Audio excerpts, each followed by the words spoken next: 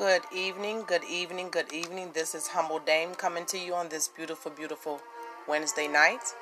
And I just wanted to come to you guys today and talk to you about, I believe my subject will be mockers or mindless mockers.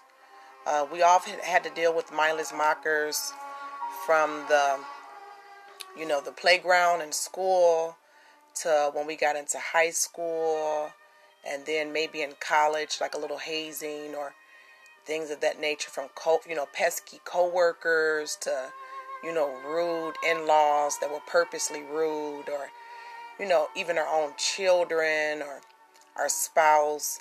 So I just wanted to talk to you today about mockers. Okay, I'm going to read a scripture. It's coming from Proverbs chapter 9 verses 4 through 12. Whoever is naive, let him turn and hear. She says to those who lack understanding, come, eat some of my food and drink some of my wine I have mixed. Abandon your foolish ways so that you may live and proceed in the way of understanding. Whoever corrects a mocker is asking for insult. Whoever reproves a wicked person receives abuse. Do not reprove a mocker, or he will hate you. Reprove a wise person, and he will love you. Give instruction to a wise person, and he will become wiser still. Teach a righteous person, and he will add to his learning. The beginning of wisdom is the fear of the Lord, and acknowledging the Holy One is understanding. For because of me, your days will be many, and years will be added to your life. If you are wise to your own advantage. But if you are a mocker, you alone must bear it. Again, I read that passage is from Proverbs chapter 9 verses 4 through 12. And the title of this episode will be Mindless Mockers. And this is not to be derogatory or demeaning, because I believe everyone is anointed. Everyone has a purpose. Everyone has a sense of belonging in certain areas. But I do want to speak about the point that mockers can be mindless, which means they're using their mind less. And it says here, the beginning of wisdom is the fear of the Lord. That's one of the smartest, most intelligent things that we can do, and that we can actually pursue. And as I am pursuing my submissiveness and on my submissive journey, I am learning that I have to have fear of the Lord. I have to fear Him. I have to fear Him in my motherhood. I have to fear Him in my womanhood. And these are the things that He has given me to do in my life at this given time. So I want to proceed on to give you guys a definition of what a mocker actually is, according to biblical standards, okay? And this is coming from eternallifeblog.com. You guys can check it out. They have some very good articles and resources for you guys to kind of glean from and add to your study and make your devotional life very rich. It says, according to the Bible, there are two types of mockers. Okay? For example, the typical definition of a mocker is to treat with ridicule or contempt, deride, and to mimic, as in sports or derision. So some people make a sport out of mocking and ridiculing you, right? That's what we would call the schoolyard bully, which I have been bullied since I was a child in different instances and different, dimensions and relationships. And what it has taught me is I do not feel a sense of shame, because the shame that they try to inflict onto you is inner shame from them. So instead, I actually just don't take it personal. It can become frustrating sometimes, but when you begin to see that these mockers view ridiculing you as a sport, that's the definition, and that's their actions. If it's a pattern of behavior and it's a habit, it might be something they're addicted to, which I believe that everyone is addicted to something. Me, myself, personally, I'm a former smoker. I smoked for 14 years. I was a party girl. I had a lot of fun back in college. And so knowing that the different dimensions of an addictive personality, even though addiction is personal, some people become addicted to mocking. And so that's what I'm saying. They use their mind less. When you have an addiction, it becomes a habit. It's something that you just do. So when you look at it from this standpoint, it helps you not to be able to take it as personal. Okay? All right, and let's proceed on. It says, Proverbs mention various types of people and their characteristics. When we come to the mocker in Proverbs 22:10, we read, drive out the mocker, and out goes strife, quarrels, and insults are ended. Much more is mentioned here. The proud and arrogant man, mocker is his name. He behaves with overweening pride. A mocker resents correction. He will not consult the wise. Those scriptures I just recited are Proverbs 22:10, Proverbs 21:24, Proverbs chapter 15, verse 12, in that order. I'm going to proceed. Do not rebuke a mocker or he will hate you. Rebuke a wise man and he will love you. Proverbs 9:8. And so I want to kind of stop there and add my own little piggy note into that, saying that I actually adore correction. I do not adore cruelty, although I thank God that he gives me the endurance and the long suffering to be able to go through that and learn from that and become better. And I walk through the bitterness and become better. That's a process, and it takes you through a wide range of different types of emotions. But on the other end of it, you become better. But I actually do adore correction. I believe that when someone cares enough to correct you, when you have a relationship with them, whether it's an associate, platonic or romantic, family or friend, acquaintance, friends, BFFs,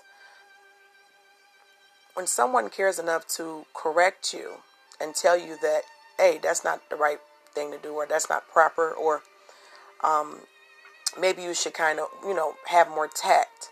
I really actually appreciate those things, but I'm going to say this. You have to consider the source. If you do not have a relationship with those people, the majority of the time, those are just observations and opinions they're giving you, which those can be needful as well. And also, you have to also, when I'm saying consider the source, you have to ask yourself, do these people have my best interest at heart? Because if they don't have your best interest at heart, all criticism is not constructive. Some criticism can be destructive, which is another definition for mocker, is destructive criticism. Okay, so 2 things to remember. Consider the source. And underneath, if you're taking notes, when you're considering the source, consider, does this person, or do they have my best interest at heart? And do I have a personal relationship with them where they have the trust and the availability to me to be able to even speak on such personal matters? If the answer is no to those, then you're probably dealing with the mocker. Okay? And so a mocker in Proverbs is contentious, they're quarrelsome, insulting, proud and arrogant. They resent correction, doesn't consult the wise, becomes hateful when rebuked. Okay? Now, they also have some things here as far as a mocker in Galatians. If you guys want to read on your own time, it's Galatians 6, verses 8 through 9. So these are some very good things and scriptures to kind of just base off of. Even if you're not a believer, these are good things for you to be able to kind of watch out for, because in developing a tougher skin while submitting and learning how to submit, it's important to know, to consider the source. Who is saying this and why are they saying this? Okay? And after you have been corrected, if there's a sense of calm that comes upon you and you feel closer to that person, that was a beautiful rebuke.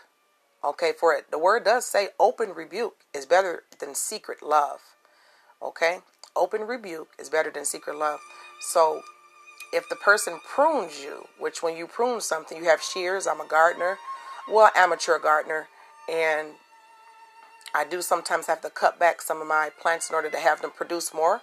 If the person that is pruning you, that is giving you constructive criticism, after they prune you, if you begin to grow more, that is a beautiful source. That is wise counsel. And that's someone to be honored and appreciated.